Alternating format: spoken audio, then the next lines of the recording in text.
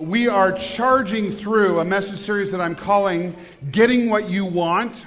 And we've been talking about, for the last month or so, we've been talking about what happens in our lives when getting what we want becomes all-consuming and it just controls everything in our lives. We started by talking about sex and how sex can become a god. We've talked about love and romance and when that just becomes all-consuming. Last week we talked about money and the pursuit of money that can eclipse everything. And today I want to talk with you about success. You probably know people, or maybe you are one of those people, that in your life, success in your job, in your career, whatever it is, whatever environment you live in, success has become all-consuming for you. I want to talk with you today about what happens when getting what you want becomes everything in your life. And to start off this morning, I would like to invite the most successful person that I know in the world to come and share with you. And that's my wife, Chris. Would you give it up for Chris as she comes?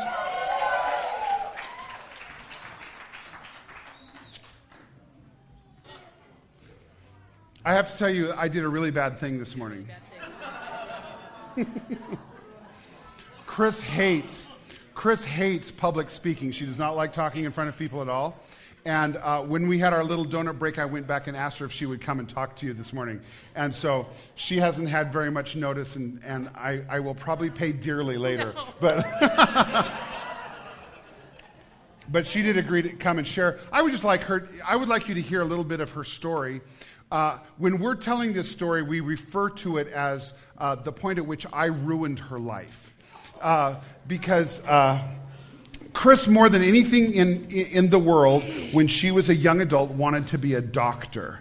And so I wanted to tell you that story just a little bit, but start by just telling the people what you do for a career now. Would you just start with that? Some of you know. I'm a histotechnologist, which means I work in pathology and process all of your body parts that come to the hospital.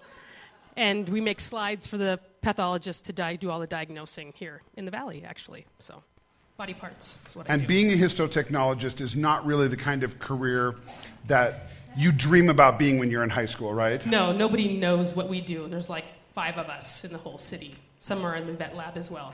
But no, nobody knows what we do. And really nobody just decides to become a histo. You kind of fall into it, right? Yeah. And this is how I ruined your life is instead of becoming a doctor, you became a histotechnologist, right? Yes. And you work for a doctor. Yes. You're kind of the doctor, go get me coffee girl. No. No. Not so much. Well, tell the story a little bit, Chris. What was it that motivated you to become a doctor when you were younger? I was really good in sciences when I was a kid, and I loved that stuff. And actually what really promoted that, I was in a club in high school, and we did a blood drive, and I thought that was the coolest thing in the world. People were passing out and stuff. I just thought that was great. So I wouldn't give blood, but I would help with the people passing out and all that stuff. So that kind of triggered it that I wanted to go in the health services. But I was really good. I got great scores in all my sciences and advanced sciences, so I thought this must be where I'm supposed to be in life. And then I really wasn't following the Lord in high school, and I saw what doctors drove and owned, and that's what I thought, that's where I was going. And part of this was probably motivated by your family situation as a young person. Yeah. Your dad owned a toy store. Yeah. And because of some situations in the city, they tore up the road in front of the store, and they lost the business, right? Yeah, we lost everything. And so your family went through a very difficult time. And how did that contribute to your desire to be successful in life? Well, we struggled with money as a kid. I mean, we had people bringing food baskets, dropping them on the doorstep when I was a kid, and I knew that it was my church family that was doing it, and that the Lord would always provide. But I never wanted to struggle with money again. As I watched my parents struggle, you kind of set that in your heart when you're a kid, And I said, I will never suffer like this when I'm an adult. And so I kind of set it in my heart that I would never have to go through this again. And so I was, as a young adult, I had decided that I would do whatever it took to become successful money-wise so that I would never have to go through that again. And then I ruined your life. No. Well, tell the story of how this changed for you. You were going to be a doctor. Yeah, and I was in the pre-med program at Boise State and doing really pretty well. And we were hitting some of those weeding out classes where it's like calculus and some advanced physiology classes and stuff. And it weeds you out. And the top 12, if that's what you want, they keep going on to medical school. And so we were all struggling. And I had kind of, I'd gone to church and I had really found Jesus in my life again and had rededicated my life to him. And I even took a semester off because I said, my priorities are a little messed up here of what I want now in life. Kind of changed when I met Jesus. And then I met him as well. And that really messed things up. Same time she met Jesus. It was a really good period in her life. Russ and Jesus. So we were dating and not dating, and every time he would break up with me, my grades would just soar because I was a mess. And so... You mean they would nosedive? Nosedive. Yeah. Nosedive. Soar down, yes. Yeah. So I got the first D of my life when he broke up with me. So that kind of messes with your GPA if you want to go to medical school. Yeah. They're booing me. Last time I have you share... So, yeah. What do you think would have been different if you hadn't changed course in your life? I think I would be really unhappy because I think I would find at the end of myself, I would probably be successful in the medical field, but it's just empty at the end. Just having the stuff I would want to acquire and financial security would be all that I would have had. That's it. As opposed to... happiness. Oh. No, I feel like I really have a fulfilled life. The Lord, I feel like He gave me what the desires of my heart were, because I still get to work in the hospital, and I still get to work with doctors and be in that environment that I love, but I don't have to be, that's not all of my life. That's not everything. And so I feel like He gives you the desires of your heart when you give them to Him. He gives them back to you and better, He really does. Yeah. Thank you, Chrissy, for sharing.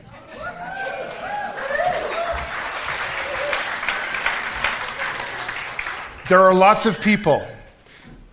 This has been something that from time to time in my life has been a struggle for me. Making success the number one goal in our lives.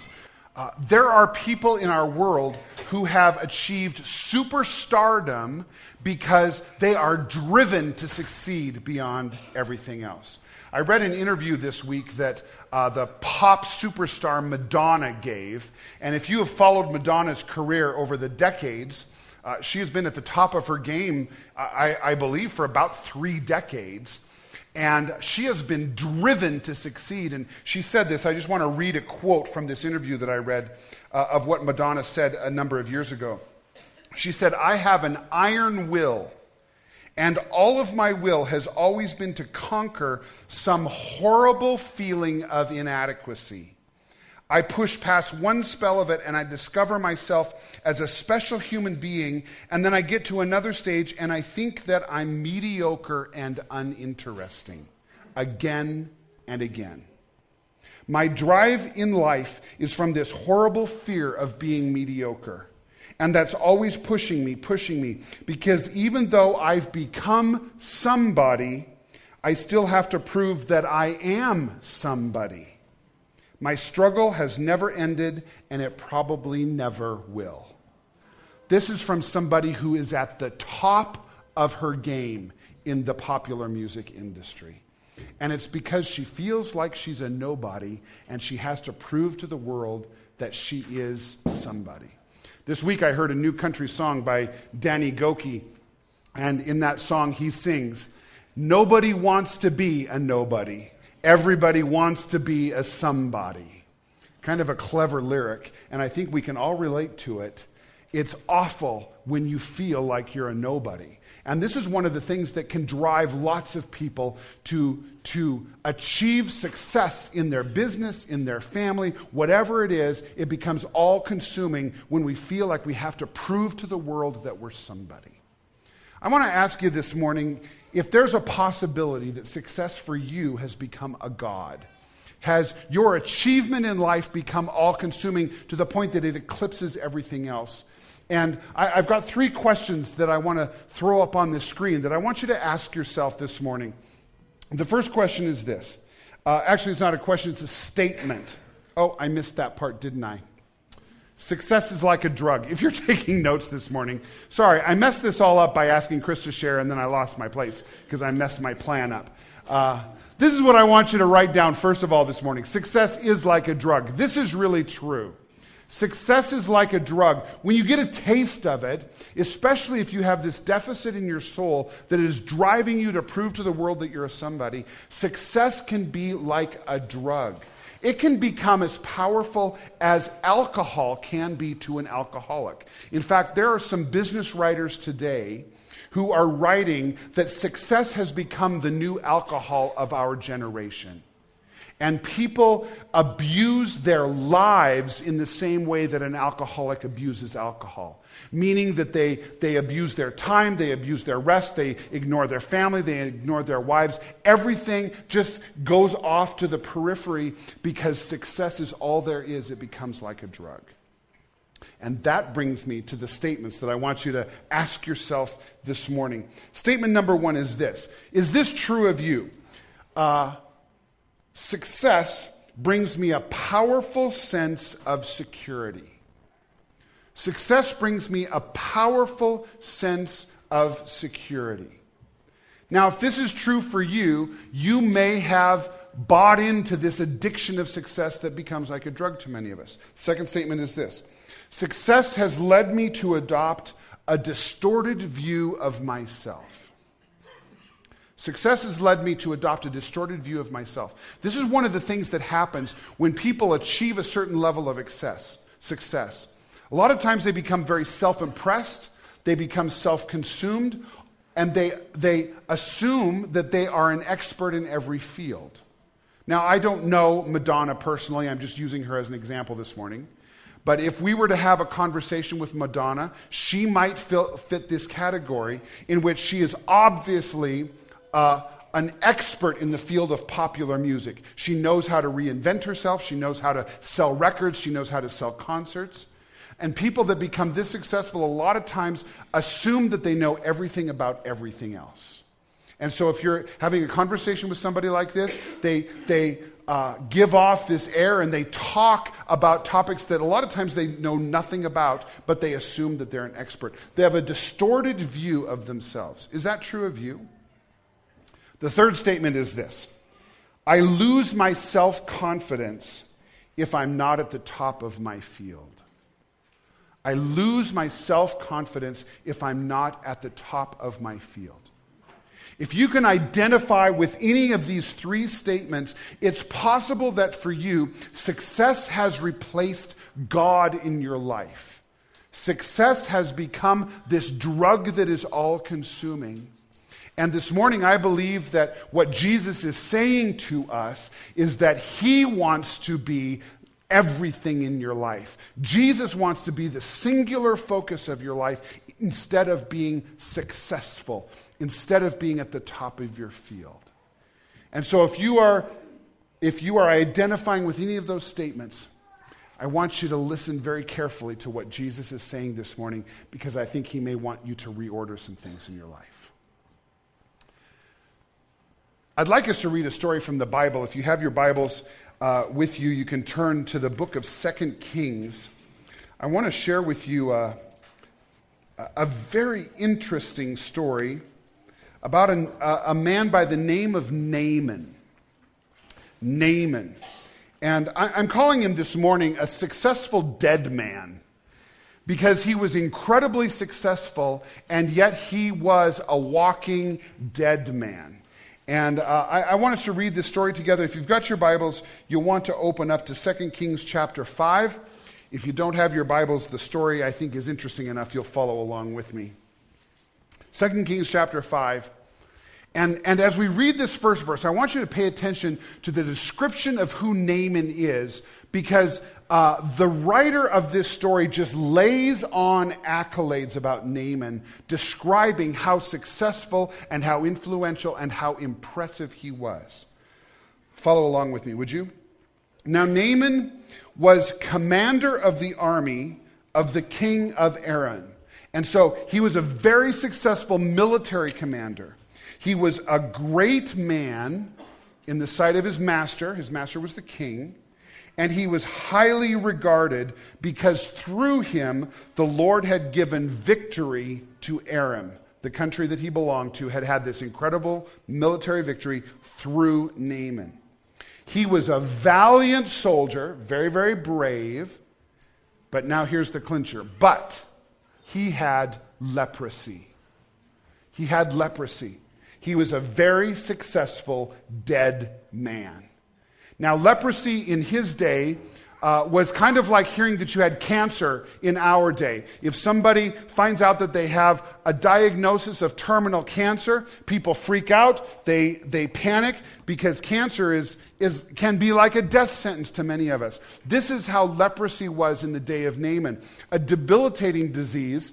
Most of us don't think about leprosy much anymore, but leprosy still exists in our world. I did a little research this week and found out that in impoverished parts of the world around the globe, there are people still struggling with leprosy.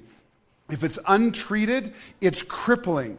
Your skin begins to decay and deteriorate on your body. And I read this week that the stories of people's limbs and fingers falling off is actually old wives' tale. But there are parts of your body that literally die while they're attached to you, and it will eventually take your life. This was the disease that Naaman had. And so because of this disease, and the fact that the disease was communicable, which meant if Mitch, you had leprosy, and I shook your hand, your leprous, falling apart hand, I could catch that from you. It was a very highly contagious disease. And so what had happened to Naaman is, even though he had all of this honor, all of this influence, all of this success, Naaman in his culture had become a complete outsider. People didn't want to have anything to do with him. And I think it's quite possible that Naaman was one of these people who was driven to success because he had become an outsider. Lots of us are driven to prove that we're somebody because we feel like we're nobodies, right? Isn't that true? And if that's true in your case, you could probably relate to this guy in this video. Check this out. Thursday. Here we are again. Same as always. Same as always. I don't fit in These here. people don't understand me. Inside, I have a dream. I have a dream. I am a free spirit. I'm a free spirit soaring. Like an eagle. I need a new job. I really need a new job. Somewhere I can be me. Somewhere I can be Somewhere me. Somewhere I can shine. Monster.com. Today's the day. With that commercial, Monster is keying into this idea that we don't fit in and that there must be somewhere something we can do to get success. This is how Naaman must have felt. So let's keep reading. Verse 2 says this: Now bands from Aram, army bands, had gone out and had taken captive a young girl from Israel, and she served as Naaman's wife. She was a little slave girl. She said to her mistress, "If only my master would see the prophet who is in Samaria, he would cure him of his leprosy." And so Naaman went to his master and told him of what the girl from Israel had said. "By all means go," the king of Aram replied. "I will send a letter to the king of Israel." Now what I want you to see here is that the little slave girl had told Naaman about this prophet that had some sort of a healing ministry. But when Naaman went to his boss to ask if he could go, his boss said, "I will send you not to the prophet, to the king." There was a little bit of a disconnect here. We'll talk about that in a minute. "I will send a letter to the king of Israel." So Naaman left, taking with him 10 talents of silver, 6,000 shekels of gold, and 10 sets of clothing. He loaded up his horse and was taking a lot of money, wealth, and provisions to offer in exchange for being healed. Verse 6, The letter that he took to the king of Israel read this way: "With this letter I am sending my servant Naaman to you so that you will cure him of his leprosy." Now there's a huge disconnect here. Because first of all, he's not going to see the prophet, he's going to see the king.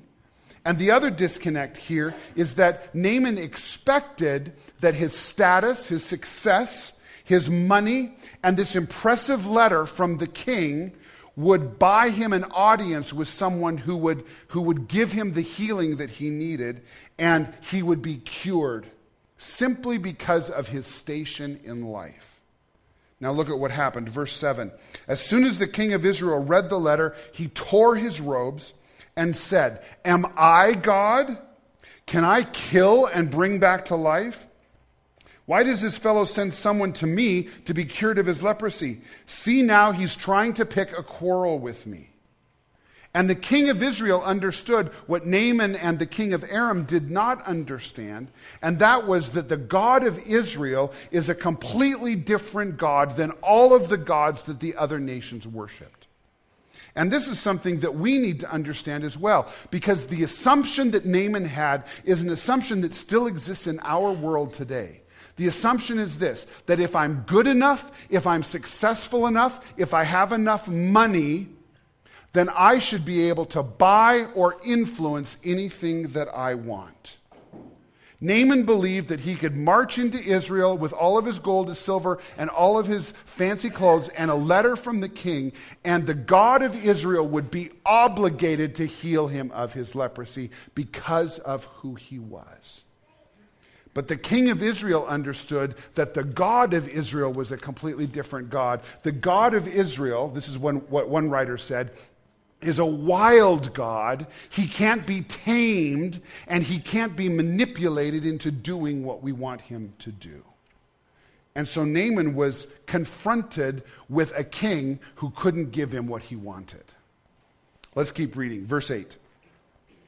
Now when Elisha, the man of God, this is the prophet that the little servant girl had spoken of, when Elisha heard that the king of Israel had torn his robes, he sent him this message: "Why have you torn your robes?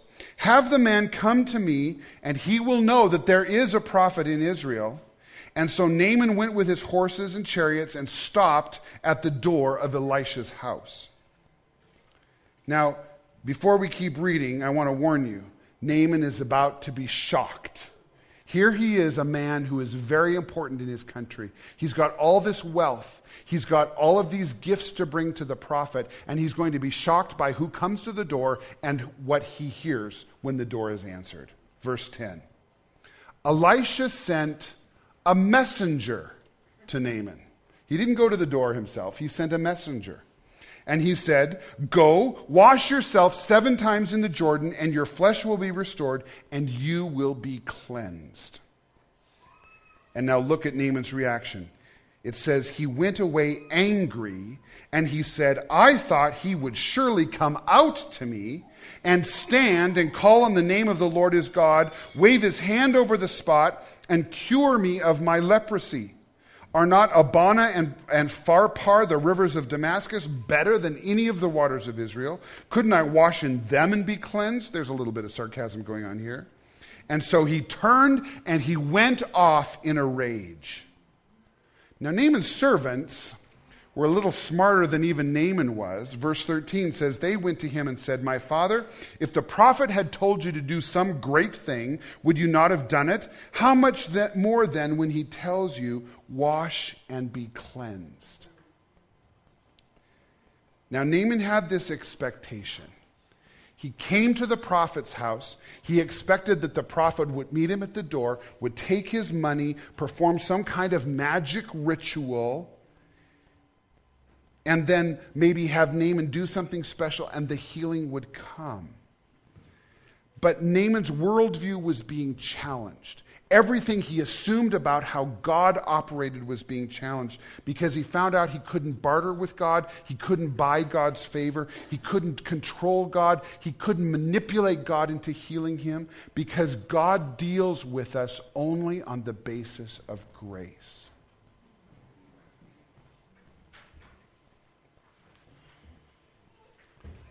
And in fact, I think that the command that came through the messenger to go and wash yourself in the Jordan was especially difficult for Naaman because it was just so easy.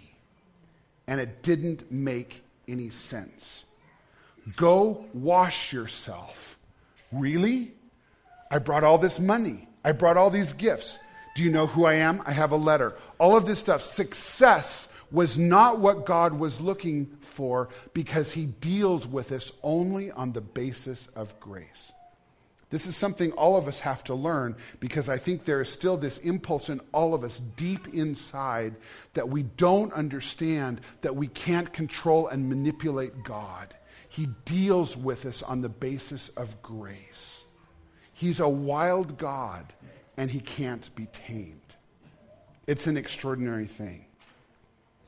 Naaman's reaction was anger because he expected that the prophet would require him to do something great, like go and bring back the broomstick of the Wicked Witch of the West, or return the ring of power to Mount Doom. Some of these extraordinary things, whatever it might be. Naaman was willing to do whatever it was, but really, just go take a bath in the Jordan River? It was too simple. It was too easy. We're going to finish reading the story, but just before we do, let me make a little bit of an aside.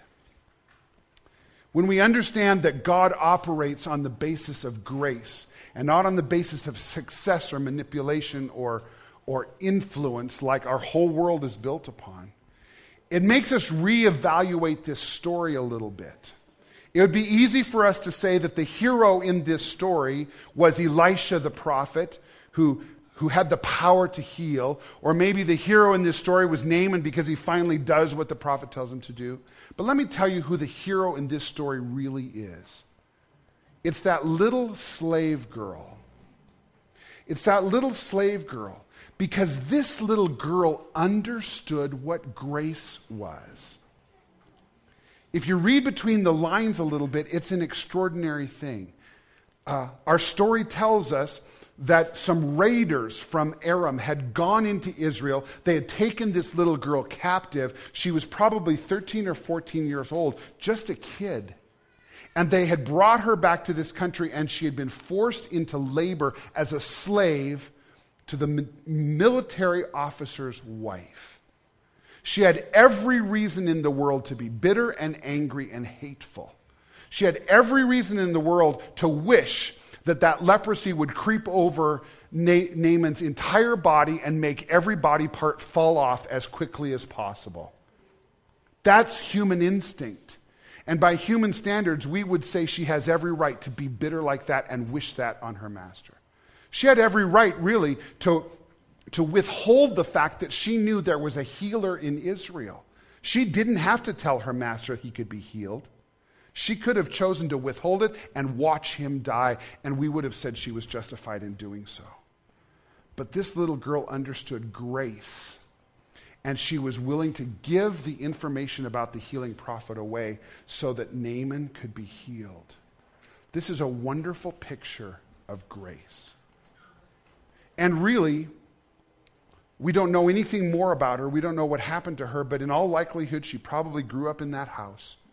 And she probably lived her whole life in slavery. When maybe she could have used what she knew about this healer in Israel. She could have used it to buy her freedom or bargain with Naaman or whatever. Whatever the case might have been. But instead, she just ministered grace to her master. Unconditional grace. She was the hero in this story. It reminds me of what I would call the hero in my story. And the book of Isaiah in the Old Testament calls Jesus the great suffering servant. Because Jesus was like this little girl. He was God. He was the creator of everything we see. The Bible tells us that there is nothing that exists that Jesus did not make. And yet he chose to leave his position of influence and authority and majesty to become a human being. And not just to become a human being, but he chose to live a life that was sinless, and then he died the most humiliating death he could have died, being crucified on a cross. And he suffered and he died so that you and I could make this exchange that most of us in this room have made, because we deserve the death penalty, but Jesus paid the penalty so that we could just exchange with him. He was just like that little slave girl. He didn't have to do this, but he did it because he understands grace. He is the perfect picture of grace. And when we talk about success and success becoming all-consuming in our lives, what I want you to know this morning is this, and this is on your notes: the God of success in our hearts needs to be replaced with the suffering servant, with Jesus. Because as much as each one of us wants to accumulate all the things that success brings, and we want to be influential, and we want to feel good about ourselves, and we want to know that we're somebody, what we need to know is that really the only person who makes us somebody is Jesus. And we'll never be completely satisfied, like Chris was saying this morning. Life will never truly be completely satisfying until Jesus is the number one focus of our lives. Let's finish the story. Verse 14 tells us Naaman went down and dipped himself in the Jordan 7 times, as the man of God had told him, and his flesh was restored and became clean like that of a young boy. And then Naaman and all his attendants went back to the man of God. He stood before him and said, "Now I know that there is no God in all the world except in Israel." Now look what he says. "Please accept now a gift from your servant." He still wanted to use his wealth and his power and his success to pay back the servant of God. But the prophet said, verse 16, "As surely as the Lord lives, whom I serve, I will not accept a thing." And even though Naaman urged him, he refused. God deals with us only on the basis of grace. Let me give you 3 next steps this morning. And if this is something that God is dealing with in your heart, this obsession to be successful, this obsession to make yourself somebody, I hope that these steps will help you begin making Jesus the first priority in your life. Before I get to those, though, let me read this passage from 1 Corinthians chapter 1. And this is up on your screen. This is from the Message Bible. And I think the way that this is written is so beautiful. It says this: "Take a good look, friends, at who you were when you got called into this life." He's talking about this Christian life. "I don't see many of the brightest and best among you, not many influential, not many from high society families. Isn't it obvious that God deliberately chose men and women that the culture overlooks and exploits and abuses? Chose these nobodies to expose the hollow pretensions of the somebodies? That makes it quite clear that none of you can get by with blowing your own horn before God. Everything that we have, right thinking and right living, a clean slate and a fresh start, comes from God by way of Jesus Christ. And that's why we have the saying, if you're going to blow a horn, blow a trumpet for God." Isn't that great? Friends, we all just need to stop blowing our own horns and pick up a trumpet for God and let him be number one. Here's your next steps. You can write these down, and then we're going to pray. Number 1, I want to encourage you to choose humility. Choose humility, and by saying that, I want to encourage you to admit your weakness. One of the things that people who are driven to success, those of us that feel like we've got to prove that we're somebody, one of the characteristics that often happens is that we won't admit where we're weak. We won't let anybody see us sweat. We won't let anybody know that we're hurting. We won't let anybody know that there's a chink in that armor that might make us susceptible or vulnerable. If you really want to get rid of this success god that can really destroy us by forcing out everything else in our lives, start admitting your weaknesses and choose humility. Secondly, choose Jesus. Choose Jesus and wash yourself. In the same way that Naaman washed himself in the river Jordan, the Bible tells us, as mysterious as this sounds, that the blood of Jesus washes us clean. I've been raised as a Christian. I was raised in a Christian home. I've understood good Christian theology my whole life, but there is still this human impulse in me that wants to do whatever it takes to impress God with my own righteousness. Anybody else have that inclination? You know what I'm saying? What the Bible says is all I got to do is just ask Jesus to wash me in his blood. It's just that simple. I don't have to earn his favor. I don't have to earn his forgiveness. No matter what ugly, horrible things I've done in my past, it doesn't matter, because when I come to God, it's Jesus that just washes me clean. It's not my responsibility. He washes me with his blood. And he operates with us on the basis of grace, not on the basis of success and earning it and manipulating God into seeing how good we are. If you're still hanging on to this idea that you have to impress God with your impressive life, let it go and just let the blood of Jesus wash over you. And then thirdly, choose the God of Israel, this wild God who can't be tamed, and walk away from the success God.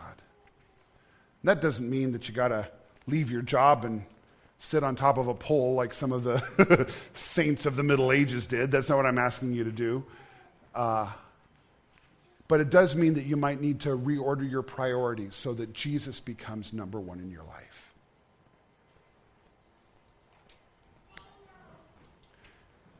Would you put your things aside?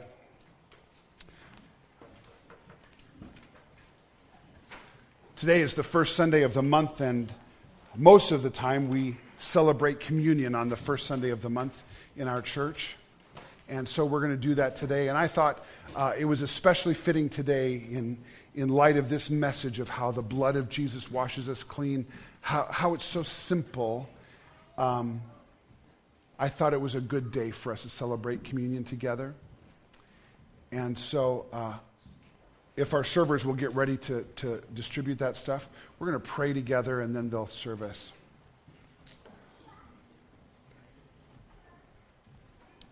Would you bow your heads? Let's pray together.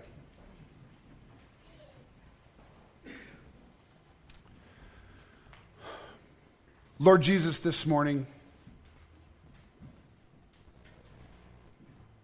I think most of us have to confess that it's difficult for us to wrap our minds around this idea that salvation is really, really free. It's hard for us in our success-driven world to really comprehend the fact that all we need is your grace. So many of us are like Naaman, and we want to use whatever it is we've achieved to make a good impression on everybody around us, and ultimately, God, to make a good impression on you so that you will give us what we want.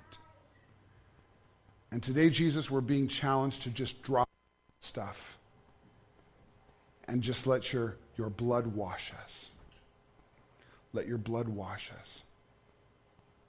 And so, Jesus, this morning, as we reach out to you, we just want to invite you again today to wash us clean. Those of us that have been walking as believers for a long time, Lord, sometimes we slip into those old habits of just wanting to make it on our own. We ask you this morning, Jesus, to wash us clean. Help us to walk away from the success, God, and to serve you only. And for some this morning, Lord, who are here and we've never yet received the forgiveness and grace of Jesus, I pray, Lord, that in these next moments you will just draw us close to you. Now, just before we are served, if you would just keep your eyes closed, I would like to give you an opportunity this morning. If you're here and you haven't ever yet prayed to receive the grace of Jesus, you've never prayed to just let him wash you with his blood that just washes away all of that past junk. Whatever it is in your life, I don't know. But if you've never received that that gift of grace from Jesus, I would be so honored this morning to pray with you to receive it just before we celebrate in this communion time. And I'm not going to call you out or make you stand up or anything like that. I would just love to include you in a prayer. And so if you would like me to pray for you right now, would you just raise your hand where you are? And I'll know that you want to be included in this prayer.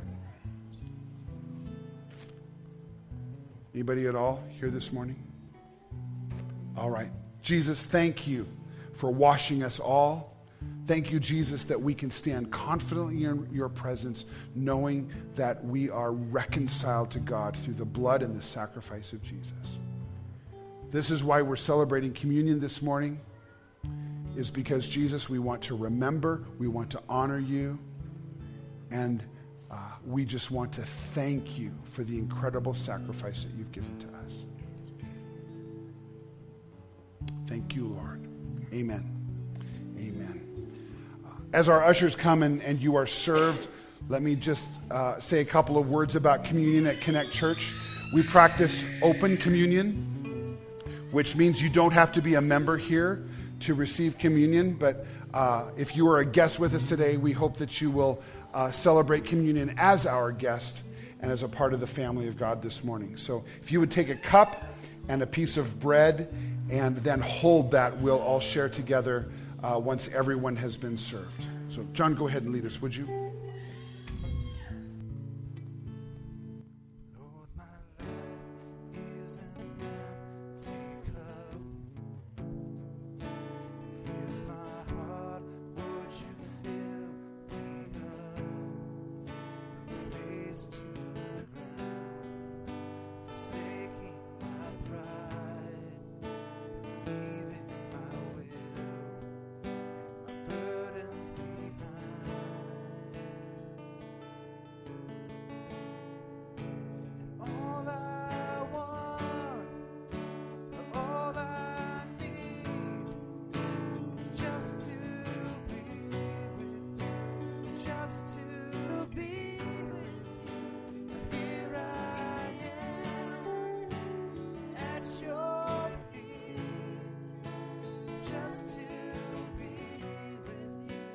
Just to